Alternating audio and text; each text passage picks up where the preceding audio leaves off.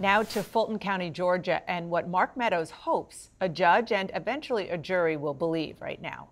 It is still up in the air at this point whether Meadows will get his wish to move his case to federal court. But we learned a lot Monday about how the former White House chief of staff plans to defend against a sweeping indictment in Georgia. He spent 3+ hours on the witness stand, and his attorney led him through a carefully orchestrated story of his last few months in office. The main takeaway that Meadows said politics was central in his federal role as Trump gatekeeper inside the White House. CNN's Sarah Burry is live for us with more on that. Sarah, what was the sort of broad takeaway from the argument, as we said, that Meadows and his lawyer wanted the judge to hear? Well, I mean, Dana, first of all, it's a gamble to put a criminal defendant under oath, even in something like this. But that's what they did with Meadows, because they wanted to drive home this notion that everything he was doing, even if it may have seemed political, was actually part of his work as White House chief of staff, and therefore it should be moved to federal court. So calls involving Rudy Giuliani, who was then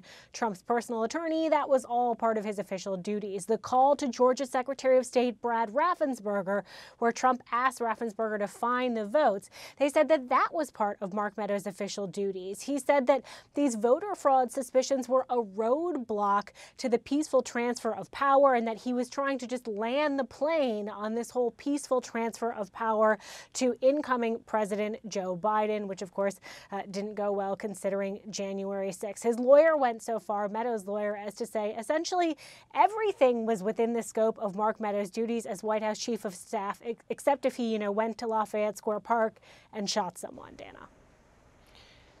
Very specific illustration there. Appreciate that. Thank you so much, Sarah. And here with me to share their insights, former FBI Deputy Director Andrew McCabe, CNN's Kristen Holmes, and former federal prosecutor Shan Wu.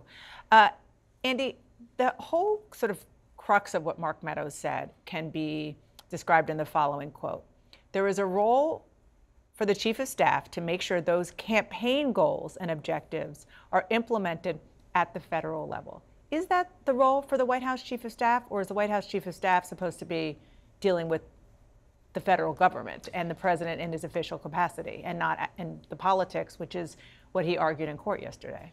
I think there are two different perspectives here. One, Mark Meadows, it's quite reasonable. He would think everything the president told him to do, that was his job, and he was acting within the scope of his job.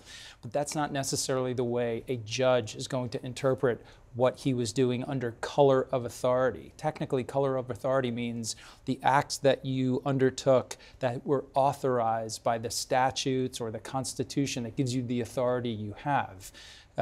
So I think he is on very shaky ground in terms of whether or not this judge is going to go along with his incredibly broad interpretation of his duties, or whether he's going to draw lines around things like the Hatch Act. No, you do these things as a high-ranking federal official, and you did other things that were political. Those two don't mix, and therefore no removal. So Mark Meadows was Donald Trump's chief of staff, and Mark Short was Mike Pence's chief of staff. They were in very different positions, and especially are right now when it comes to what was going on with the post-election desperation to try to stay in office, and of course up through January 6th. But I want you to listen to what Mark Short said to Wolf Blitzer yesterday about his skepticism of Meadows' argument.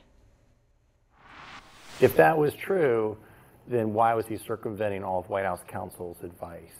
Why wasn't Pat Cipollone involved? Why wasn't that team involved? Why wasn't DOJ involved?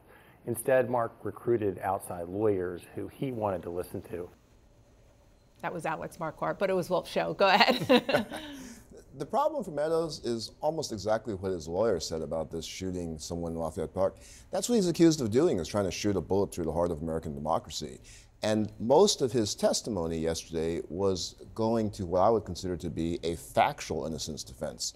Just as Andy was saying, his argument is kind of, look, I'm the chief of staff to the president. I got to handle everything. He tells me to do something. I got to take care of it. That might have some jury appeal, meaning don't blame him. He shouldn't have gone down. Might have had some legal strategy appeal to maybe cut a deal ahead of time to say, I was just trying to serve the boss. I didn't realize it was illegal. Where it doesn't work for him is to try to expand the job description to cover these accusations that were clearly outside a normal chief of staff's duty. I think you could line up a dozen of them in the last century, and none of them would say that this was part of their normal duties. But I will say that when it comes to what's normal and what's not normal, when you talk about the Trump administration, most things are not normal. And so if you're setting up, as Mark Meadows did, if you look back on the January 6th committee and there these various testimonies that essentially put Mark Meadows at the center of all of this, really at the direction of Donald Trump. And that's the question that I have when other people are listening to this. Maybe they don't know what a chief of staff's job is. Talk about a jury specifically. Do they see this as, okay, this was what the president was focused on. This is what the chief of staff does, is he serves the president. So wasn't he doing that in his capacity? And is that relevant? Right. I think it is relevant in the way that Shan described. It's relevant to a jury who might be thinking, hey, you know what, this guy was just following orders he didn't know.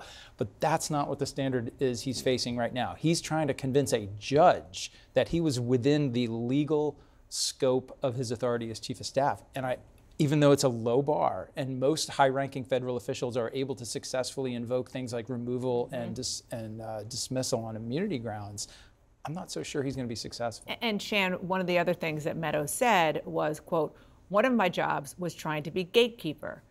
That was a lot more challenging with President Trump. You play offense and defense. I found myself playing defense a whole lot. That probably is one of the understatements of the year. Right. Same exact point. Those are all meant to say this was a tough job. It's all encompassing. It doesn't go to this legal question of whether, one, he has enough of a colorable defense federally to be in federal court, and two, the real heart of his defense is this supremacy clause immunity, meaning I'm a federal official, I can't be charged. In a lot of ways, this was a dry run for that. This was really a hearing about his substantive defense. That's why he gets up on the stand to take that chance to convince people, the judge, that really factually, I'm innocent here, I'm just doing my job. And meanwhile, we don't have to remind people that this is all happening against the backdrop of a campaign that Donald Trump is running again for president. One of his competitors, Chris Christie, his super PAC, it's called Tell It Like It Is, ran the first ad with the Trump mugshot. Let's watch. Tired of the drama, the distractions, the lies? I think the Trump people will love it. I think that they like the idea of running with the mugshot. I think that they're happy that Chris Christie will use that. I do think that there is a concern, larger concern, when we come to general electability, when all of those things that Chris Christie says in that ad is absolutely true. His own advisors have those concerns. People are going to be exhausted by the time they get to a general election if he is in fact the nominee. But in terms of putting that out there, they like having that out there. As you can see, that's what they did when they started selling their own merchandise with the mugshot almost immediately.